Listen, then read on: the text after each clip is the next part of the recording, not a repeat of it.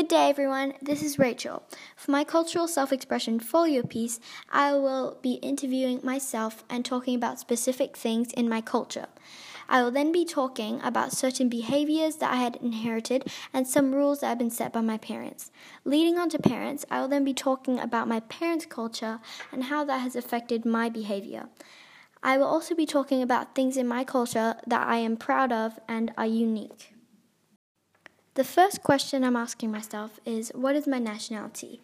Well, I am Scottish, Vietnamese, and Australian. The Scottish part of me comes from my father. The Vietnamese part of me comes from my mother. You may be asking where the Australian part comes from. Well, we are all Australian citizens and we were all born there. The second question is, does my family have a religion? Well, my family does not, but my parents grew up with a slightly religious background.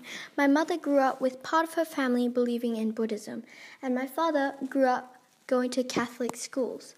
But my parents don't have a religion, and neither does my family. The third question is, what foods do my parents eat that are an essential part of their culture? My mother eats a lot of durian, noodle soup, and vegetable soup because she grew up only eating Vietnamese-style food. My father, on the other hand, only grew up in Scotland until he was 13, then moved to New Zealand for 20 years and has been living in Vietnam and Australia ever since. My father has been eating a lot of Vietnamese food, so he hasn't been eating a lot of food that is essential to his culture. One food that I could come up with, though, is potato and maybe barbecued foods. The next question is, what are some behaviors that your parents encourage that come from a cultural background? Well, in Scotland, table manners is a very important rule.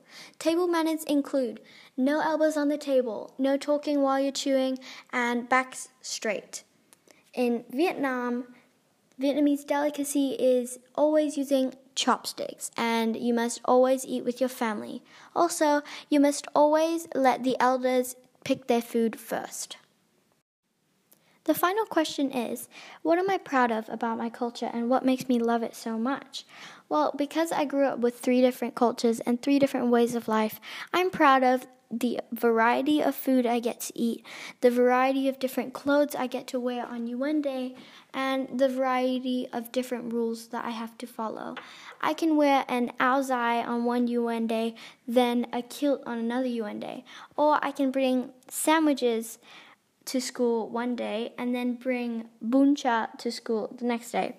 That's what I'm proud of.